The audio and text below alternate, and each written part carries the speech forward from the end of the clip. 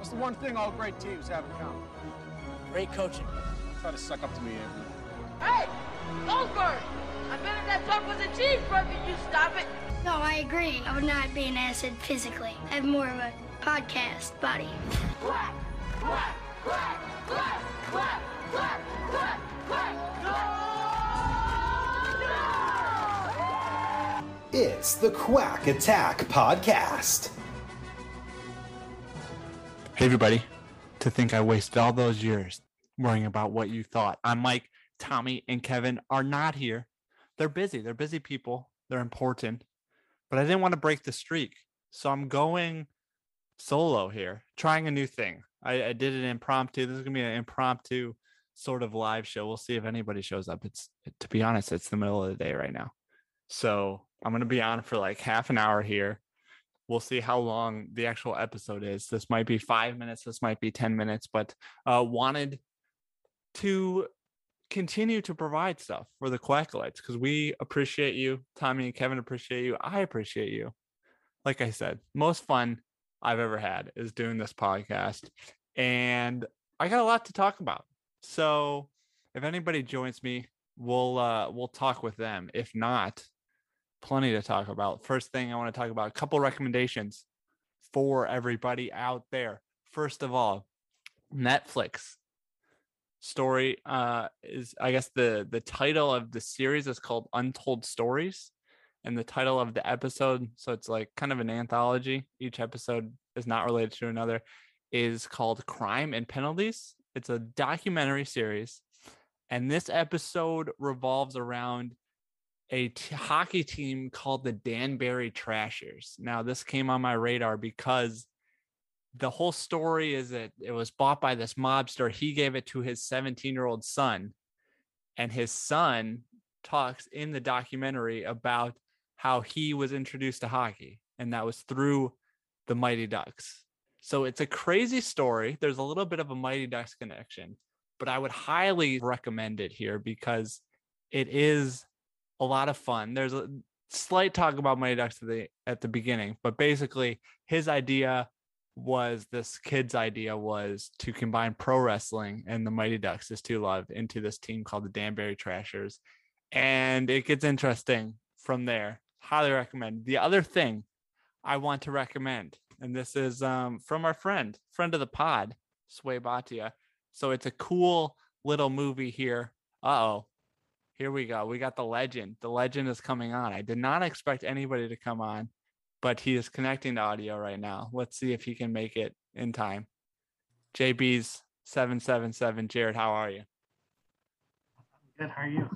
Doing well. Are you at work right now? Maybe. I appreciate the effort for coming in. Jared Beasley, first person to join. I didn't think anybody was going to join, honestly, but I should have counted on Jared. One of the true OGs. Joyce is the first OG. You might be the second. Do you have anything you want to ask me? Any trivia questions I should answer, or anything else that you want covered here? I'm going to need a second to think about it. I'm not prepared. Okay. Fair enough. So I'm just going to continue then. So my second recommendation, Jared, I was talking about Untold Stories, which I put in the Discord. Highly recommend. Crime and Penalties is the name of the episode. Second thing is interesting concept. Haven't seen this before. It's called Iowa Chapman and the Last Dog. So I guess it's a podcast, but it's a 1 episode, 3-hour podcast. So it's this post-apocalyptic world, and this girl finds what she thinks is the last remaining dog. Interesting concept. I like it. The reason I'm going to recommend it, the voice of the girl, Sway Bhatia, who plays Sophie in obviously Mighty Ducks Game Changers. So those are my 2 recommendations for everybody there. Want to move on now. So I posted this on Facebook, posted it in the Discord. Again, the Discord.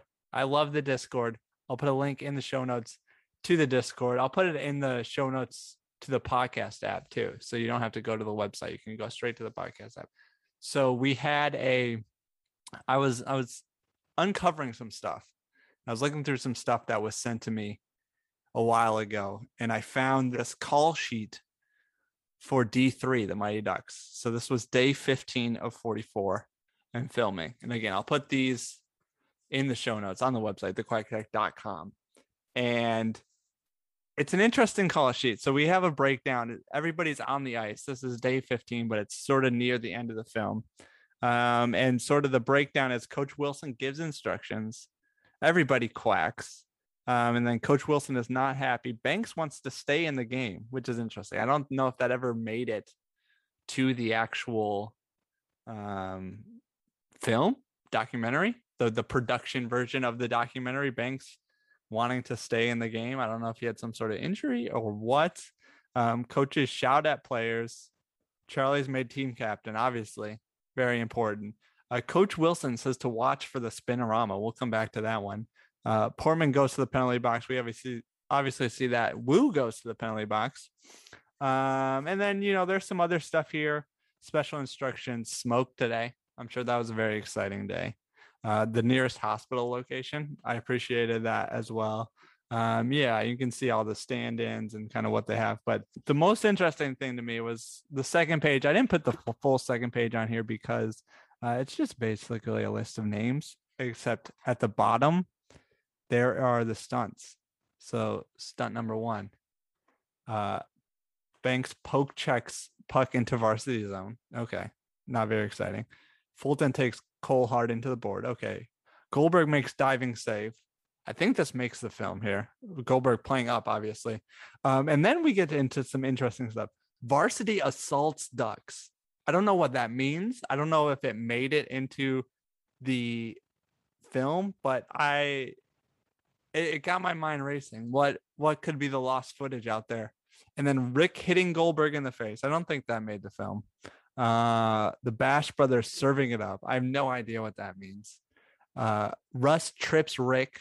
Again, don't think this makes it. And although I guess, no, Russ doesn't get the final penalty. There's a 5-on-3 at some point. Maybe that does make it. And then Charlie hip checks Rick, which is interesting because I don't know if, I guess Portman hits Cole, but we have Fulton hitting Cole. Portman not involved in these stunts at all. I don't know if this was a different day or what. And then Charlie does the spinorama again. So 2 mentions of the spinorama. It seems like the spinorama was supposed to be a big plot point in D3 and just went by the wayside here. And then wardrobe, there's the captaincy, and then there's a shot of Scott White, aka Scooter, sliding across the crease. But Jared, do you want to read your question out, or are you hiding somewhere where you cannot talk? I can read it. Okay, I can read it. But first, I have a follow-up question for you. Do Sure. you think the spinorama that Charlie was supposed to do is what Evan did in Game Changers? Oh, interesting. That would be like a super callback to something that only Steve Brill wanted to do. I don't know if it's a direct callback. Like, I don't know if they were like, oh, Charlie was supposed to do the spinorama. I think he actually does one, but it's not like a big deal in D3, where it seems like it was a big deal in this call sheet. Yeah, I think it's more just a coincidence. Like, they wanted a realistic hockey play in the spinorama, obviously. Semi-realistic, I guess, depending on the situation. So I remember the spin from D3 you're referring to, and it's very anticlimactic. Yeah, it's very subtle. And then he gets on. Well, I think Josh says he's on a breakaway, but then he has 2 more defensemen to beat, and then he gets on a breakaway. So I don't know. I'll have to review the film here and figure it out. But back to your quack question. Yeah, my quack question is, so Game Changers was lacking a scene at the Mall of America, which was featured at some point in all 3 movies of the trilogy. Where should it have been inserted in the season? Interesting. So obviously, shooting in Vancouver, they'd have to come up with their own Mall of America, which was probably the reason why they didn't do it. I feel like if they were shooting in Minnesota, that would be a scene. I'm inclined to do it at the beginning just because it seems like it would fit well. Like, Alex gets the team together. Maybe they hand out their trophies. instead of the pizza place. It's at like the Mall of America, and they've all been skating around there. There's a nice little thing where they're all having fun skating and learning about each other. Yeah, maybe passing around the ball or the puck to share their feelings while on the roller skates, and people are falling down. So yeah, I would do like maybe episode 2-ish around there somewhere. But did you have another idea? No, I didn't have any ideas of where I thought it would fit, but that works. I like that because it's the premise of it being used all the other times was some sort of camaraderie building or team gathering outside of D3, which was more or less just a time filler. Yeah. So I like that a lot. Yeah, I'm trying to think where else it could be. I mean, maybe season 2. Maybe we get it in season 2. They all get together. But anyway, I think that's all I have to cover, unless somebody else comes on. I guess I'm going to stay on till 2:45 just to see what happens here. But an impromptu episode, because Kevin and Tommy, busy people, important jobs. I guess my job's important, but like I can kind of work when I want to. So, it's 2:00, and I was like, hey, I don't want to leave the Quackalites hanging. We'll see what happens here. And, if this goes 10 minutes, that's fine. If the episode turns out to be 45 minutes, I'll probably have to get back to work at some point. But that is it for me. Jared, let me actually look this up. Let me give you the results right now for the Quack Court. So it's been a couple of weeks since Quack Court. We kept it open a second week. Jared and Jeremiah went at it pretty hard on the Quack Court, and the question of should Bombay have been able, the question was, should the Mighty Ducks have allowed Bombay to continue coaching them after he showed up in the middle of the Germany game. Jared, you were ahead early on. Jeremiah came storming back, and Jeremiah actually ends up winning the vote, 61% to 39%. So very close. Not a blowout by any means, but do you have any loser concessions you wanna say? Anything that you want to get out? Any gripes you want to give to the Quacklights? No gripes. So that was a well-deserved win for him. He had much more eloquent arguments, even fighting the harder stance to have to fight. So I wasn't surprised he won. Okay, fair enough. A very diplomatic answer there. Kind of disappointing, but hey, well, I did hope that my bringing up the Maria cannon would win it for me, but I guess it wasn't strong enough. No, that was good. I think his play to cast doubt on why, I guess it was kind of your play to cast doubt on whether Jesse called the flying V. But watching it again, I'm inclined to believe you, because Bombay is looking intently at Jesse to say, hey, like, you got to do it. Charlie yells at Jesse, you got to do the flying V. So I don't think this was Jesse's call, the way Jeremiah explained it, but that needed further review for me before I really took umbrage with his argument, because I thought it was a good argument at the beginning that he went wild, but you called him out on it. I thought it was a good play, but didn't win out in the end. So the Quacklights have spoken. Congratulations to Jeremiah. He earns a shop item, probably a t-shirt. By the way, t-shirts $15 in the shop right now. We got a Labor Day sale going on. So I believe it's now until September 12th. So you got a couple days, almost 2 weeks here. So $15. Can I make a note about the t-shirts? Sure. For everyone, do not dry them. Do not dry them? I've learned that the hard way. Oh, interesting. What happened? The screen print starts to come off. Oh, okay. Jared, send me a message. We'll get you a new t-shirt. I can do that. It was my Coach Bombay one that or the Air Bombay one that faded on me fast. Okay, yeah. So that's devastating. I have the Make America Quack Again shirt, and it worked fine. for me with drawing and stuff. But yeah, just be careful out there, folks. If you have had this problem, please message me so I can talk to our t-shirt people and see if there's a solution to that, and we'll get you replacements as well. So good tip, Jared. We appreciate your input here. Jared, OG sandwich enthusiast, Jared, and one of the OG Quackalites. One of maybe the biggest Mighty Ducks fan we've seen here. I feel like you've got the merch, you've got the knowledge. Anything else you want to touch on, Jared, before we move on here? No, I don't actually, but thank you. Okay. So that is it. Maybe we'll pull out some quack questions. Let me go to the Discord and see if there's any quick quack questions that I can handle, that because some of these I want Tommy and Kevin's opinion on when they're not busy. And which is better, the series or the trilogy? Cake Eater 92. I feel like that's going to be a controversial one. I'll say the trilogy just for nostalgia's sake, but Bobby L says, would Gordon have come back to help Charlie in D3 if Hans doesn't die? But we're going to save that one because we'll have an episode coming up where we talk about, what happens if Bombay actually ended up coaching at Eden Hall. And I think there's a lot of ripple effects, similar to our previous episode where Miss McKay coached the junior Goodwill games as head coach. Bombay was not involved at all.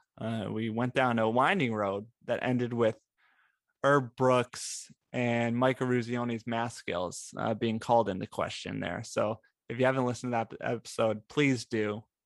But other than that, I have a quick question that I would recommend being answered at some point. Okay. That Cat's fan in Ohio asked in the Discord a while back, what's the best insult line in the original trilogy?